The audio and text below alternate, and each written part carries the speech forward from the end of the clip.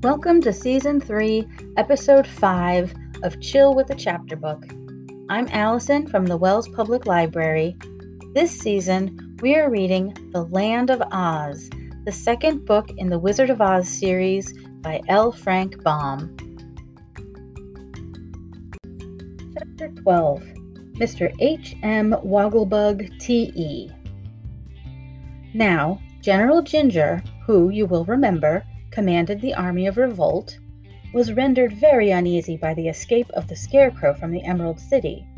She feared, and with good reason, that if His Majesty and the Tin Woodman joined forces, it would mean danger to her and her entire army, for the people of Oz had not yet forgotten the deeds of those famous heroes who had passed successfully through so many startling adventures.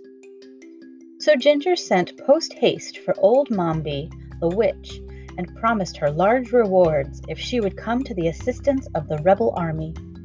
Mombi was furious at the trick Tip had played upon her, as well as at his escape and the theft of the precious Powder of Life.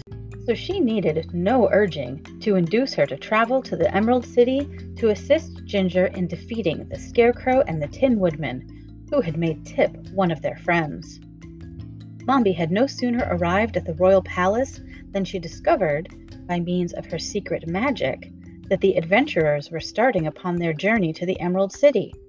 So she retired to a small room high up in a tower and locked herself in, while she practiced such arts as she could command to prevent the return of the Scarecrow and his companions. That was why the Tin Woodman presently stopped and said, "Something very curious has happened. I ought to know by heart every step of this journey, and yet I fear we have already lost our way." "That is quite impossible," protested the Scarecrow. "Why do you think, my dear friend, that we have gone astray?" "Why, here before us is a great field of sunflowers, and I never saw this field before in all my life." At these words they all looked around, only to find that they were indeed surrounded by a field of tall stalks, every stalk bearing at its top a gigantic sunflower.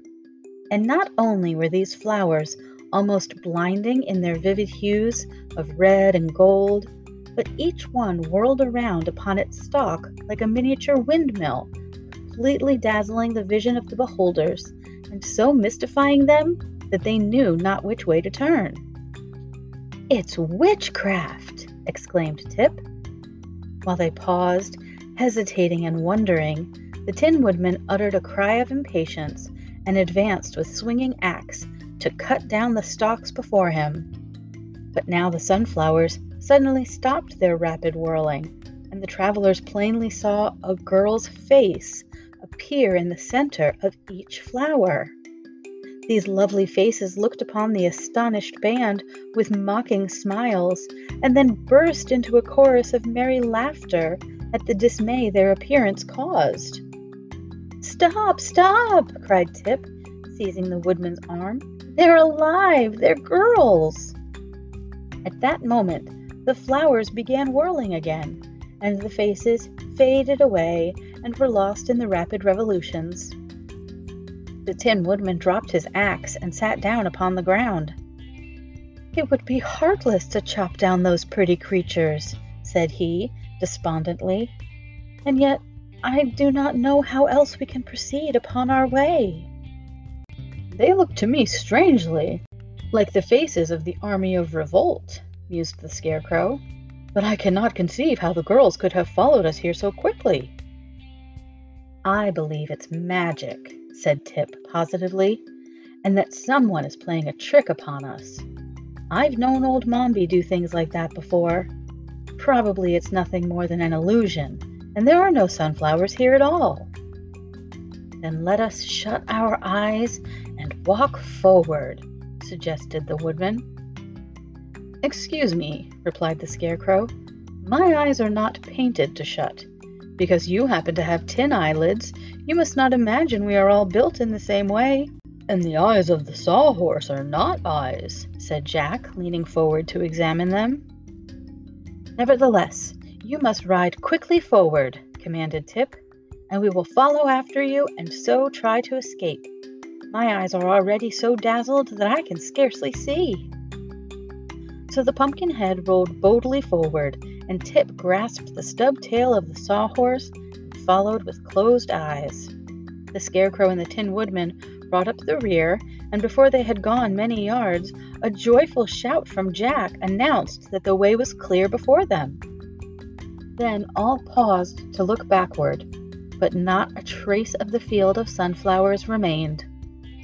More cheerfully now, they proceeded upon their journey, but old Mombi had so changed the appearance of the landscape that they would surely have been lost had not the Scarecrow wisely concluded to take their direction from the sun. For no witchcraft could change the course of the sun, and it was therefore a safe guide. However, other difficulties lay before them. The Sawhorse stepped into a rabbit hole and fell to the ground. The Pumpkinhead was pitched high into the air, and his history would probably have ended at that exact moment had not the Tin Woodman skillfully caught the pumpkin as it descended and saved it from injury. Tip soon had it fitted to the neck again and replaced Jack upon his feet. But the Sawhorse did not escape so easily, for when his leg was pulled from the rabbit hole, it was found to be broken short off, and must be replaced or repaired before he could go a step farther. "This is quite serious," said the Tin Woodman.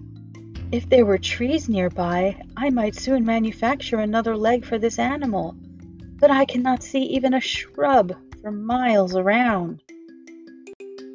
"And there are neither fences nor houses in this part of the Land of Oz," added the Scarecrow disconsolately. "Then what shall we do?" inquired the boy. "I suppose I must start my brains working," replied His Majesty the Scarecrow, "for experience has taught me that I can do anything if I but take time to think it out." "Let us all think," said Tip, "and perhaps we shall find a way to repair the Sawhorse." So they sat in a row upon the grass and began to think, while the Sawhorse occupied itself by gazing curiously upon its broken limb. "Does it hurt?" asked the Tin Woodman in a soft, sympathetic voice. "Not in the least," returned the Sawhorse, "but my pride is injured to find that my anatomy is so brittle." For a time, the little group remained in silent thought. Presently the Tin Woodman raised his head and looked over the fields. "What sort of a creature is that which approaches us?" he asked wonderingly. The others followed his gaze and discovered coming toward them the most extraordinary object they had ever beheld. It advanced quickly and noiselessly over the soft grass, and in a few minutes stood before the adventurers and regarded them with an astonishment equal to their own. The Scarecrow was calm under all circumstances. "Good morning," he said politely. The stranger removed his hat with a flourish, bowed very low, and then responded, "Good morning, one and all. I hope you are, as an aggregation, enjoying excellent health. Permit me to present my card." With this courteous speech, it extended a card toward the Scarecrow, who accepted it, turned it over and over, and then handed it with a shake of his head to Tip. The boy read aloud, "Mr. H.M. Wogglebug, T.E." "Dear me!" ejaculated the Pumpkinhead, staring somewhat intently. "How very peculiar," said the Tin Woodman. Tip's eyes were round and wondering, and the Sawhorse uttered a sigh and turned away its head. "Are you really a Wogglebug?" inquired the Scarecrow. "Most certainly, my dear sir," answered the stranger briskly. "Is not my name upon the card?" "It is," said the Scarecrow. "But may I ask what H.M. stands for?" "H.M. means highly magnified," returned the Wogglebug proudly. "Oh, I see." The Scarecrow viewed the stranger critically. "And are you, in truth, highly magnified?" "Sir," said the Wogglebug, "I take you for a gentleman of judgment and discernment. Does it not occur to you that I am several thousand times greater than any Wogglebug you ever saw before? Therefore, it is plainly evident that I am highly magnified, and there is no good reason why you should doubt the fact." "Pardon me," returned the Scarecrow. "My brains are slightly mixed since I was last laundered. Would it be improper for me to ask also what the T.E. at the end of your name stands for?" "Those letters express my degree," answered the Wogglebug with a condescending smile. "To be more explicit, the initials mean that I am thoroughly educated." "Oh," said the Scarecrow, much relieved. Tip had not yet taken his eyes off this wonderful personage.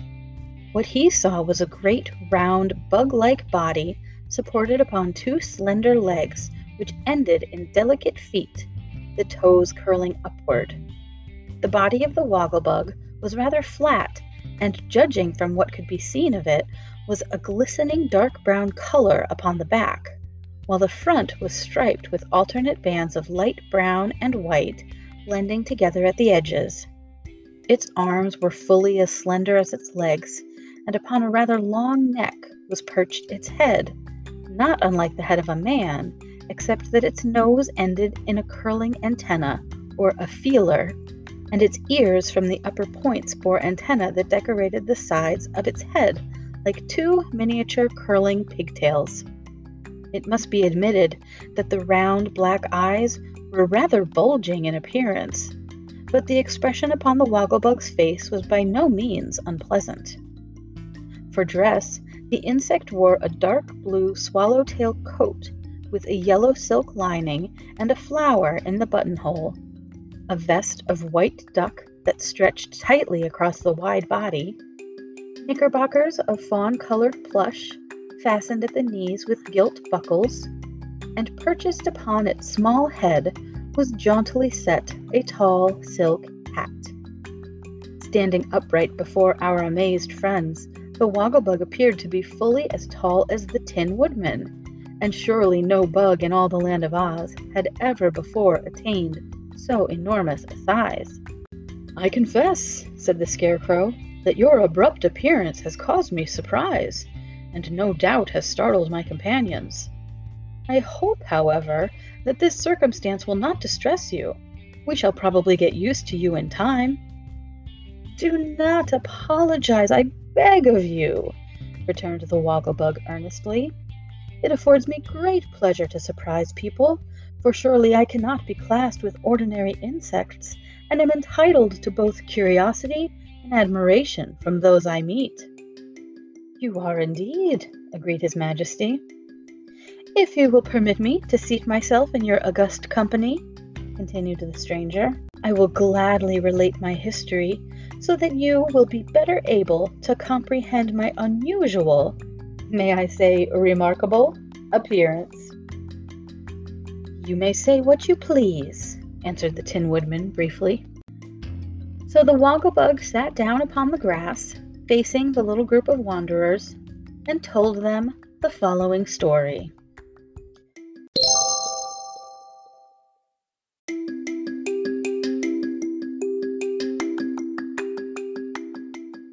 Chapter 13. A Highly Magnified History. It is but honest that I should acknowledge at the beginning of my recital that I was born an ordinary Wogglebug, began the creature in a frank and friendly tone. Knowing no better, I used my arms as well as my legs for walking, and crawled under the edges of stones or hid among the roots of grasses, with no thought beyond finding a few insects smaller than myself to feed upon. The chill nights rendered me stiff and motionless, for I wore no clothing, but each morning the warm rays of the sun gave me new life and restored me to activity. A horrible existence is this, but you must remember it is the regularly ordained existence of Wogglebugs, as well as of many other tiny creatures that inhabit the earth. But destiny had signaled me out, humble though I was, for a grander fate. One day I crawled near to a country schoolhouse, and my curiosity being excited by the monotonous hum of the students within, I made bold to enter and creep along a crack between two boards until I reached the far end, where, in front of a hearth of glowing embers, sat the master at his desk. No one noticed so small a creature as a woggle-bug, and then I found that the hearth was even warmer and more comfortable than the sunshine. I resolved to establish my future home beside it. So I found a charming nest between two bricks and hid myself therein for many, many months. Professor Know-It-All is, doubtless, the most famous scholar in the land of Oz, and after a few days I began to listen to the lectures and discourses he gave his pupils. Not one of them was more attentive than the humble, unnoticed Woggle-Bug, and I acquired in this way a fund of knowledge that I will myself confess is simply marvelous. That is why I place T.E., thoroughly educated, upon my cards. For my greatest pride lies in the fact that the world cannot produce another Woggle-Bug with a 10th part of my own culture and erudition.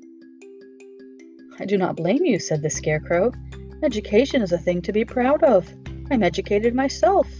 The mess of brains given me by the great wizard is considered by my friends to be unexcelled.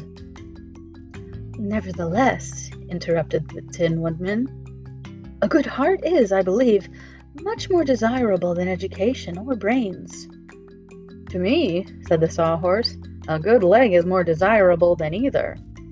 The Woggle-Bug listened patiently, even respectfully, to these remarks, and then resumed his story. I must have lived fully 3 years in that secluded schoolhouse hearth, said he, drinking thirstily of the ever-flowing fount of limpid knowledge before me. Quite poetical, commented the Scarecrow, nodding his head approvingly. But one day, continued the Bug, a marvelous circumstance occurred that altered my very existence and brought me to my present pinnacle of greatness. The professor discovered me in the act of crawling across the hearth, and before I could escape, he had caught me between his thumb and forefinger. My dear children, said he, I have captured a Woggle-Bug, a very rare and interesting specimen. Do any of you know what a Woggle-Bug is? No, yelled the scholars in chorus. Then, said the professor, I will get out my famous magnifying glass and throw the insect upon a screen in a highly magnified condition, that you may all study carefully its peculiar construction and become acquainted with its habits and manner of life. He then brought from a cupboard a most curious instrument, and before I could realize what had happened, I found myself thrown upon a screen in a highly magnified state, even as you now behold me. The students stood up on their stools and craned their heads forward to get a better view of me, and 2 little girls jumped upon the sill of an open window, where they could see more plainly. Behold, cried the professor in a loud voice, this highly magnified Woggle-Bug, one of the most curious insects in existence. Being thoroughly educated and knowing what is required of a cultured gentleman, at this juncture I stood upright, and, placing my hand upon my bosom, made a very polite bow. My action, being unexpected, must have startled them, for one of the little girls perched upon the window-sill gave a scream and fell backward out the window, drawing her companion with her as she disappeared. The professor uttered a cry of horror and rushed away through the door to see if the poor children were injured by the fall. The scholars followed after him in a wild mob, and I was left alone in the schoolroom, still in a highly magnified state and free to do as I pleased. It immediately occurred to me that this was a good opportunity to escape. I was proud of my great size and realized that now I could safely travel anywhere in the world, while my superior culture would make me a fit associate for the most learned person I might chance to meet. So while the professor picked the little girls, who were more frightened than hurt, off the ground, and the pupils clustered around him closely grouped, I calmly walked out of the schoolhouse, turned a corner, and escaped unnoticed to a grove of trees that stood near. "Wonderful!" exclaimed the Pumpkinhead admiringly. "It was indeed," agreed the Wogglebug. "I have never ceased to congratulate myself for escaping while I was highly magnified, for even my excessive knowledge would have proved of little use to me had I remained a tiny, insignificant insect." "I didn't know before," said Tip, looking at the Wogglebug with a puzzled expression, "that insects wore clothes." "Nor do they in their natural state," returned the stranger. "But in the course of my wanderings I had the good fortune to save the 9th life of a tailor, tailors having, like cats, 9 lives, as you probably know. The fellow was exceedingly grateful, for had he lost that 9th life, it would have been the end of him. So he begged permission to furnish me with the stylish costume I wear now. It fits very nicely, does it not?" And the Wogglebug stood up and turned himself around slowly, that all might examine his person. "He must have been a good tailor," said the Scarecrow, somewhat enviously. "He has a good-hearted tailor, at any rate," observed Nick Chopper. "But where were you going when you met us?" Tip asked the Wogglebug. "Nowhere in particular," was the reply, "although it is my intention soon to visit the Emerald City and arrange to give a course of lectures to select audiences on the advantages of magnification." "We are bound for the Emerald City now," said the Tin Woodman, "so if it pleases you to do so, you are welcome to travel in our company." The Wogglebug bowed with profound grace. "It will give me great pleasure," said he, "to accept your kind invitation, for nowhere in the land of Oz could I hope to meet with so congenial a company." "That is true," acknowledged the Pumpkinhead. "We are quite as congenial as flies and honey." "But pardon me if I seem inquisitive. Are you not all rather unusual?" asked the Wogglebug, looking from one to another with unconcealed interest. "Not more so than yourself," answered the Scarecrow. "Everything in life is unusual until you get accustomed to it." "What rare philosophy!" exclaimed the Wogglebug admiringly. "Yes, my brains are working well today," admitted the Scarecrow, an accent of pride in his voice. "Then, if you are sufficiently rested and refreshed, let us bend our steps toward the Emerald City," suggested the Magnified One. "We can't," said Tip. "The Sawhorse has broken a leg, so he can't bend his steps. And there's no wood around to make him a new limb from.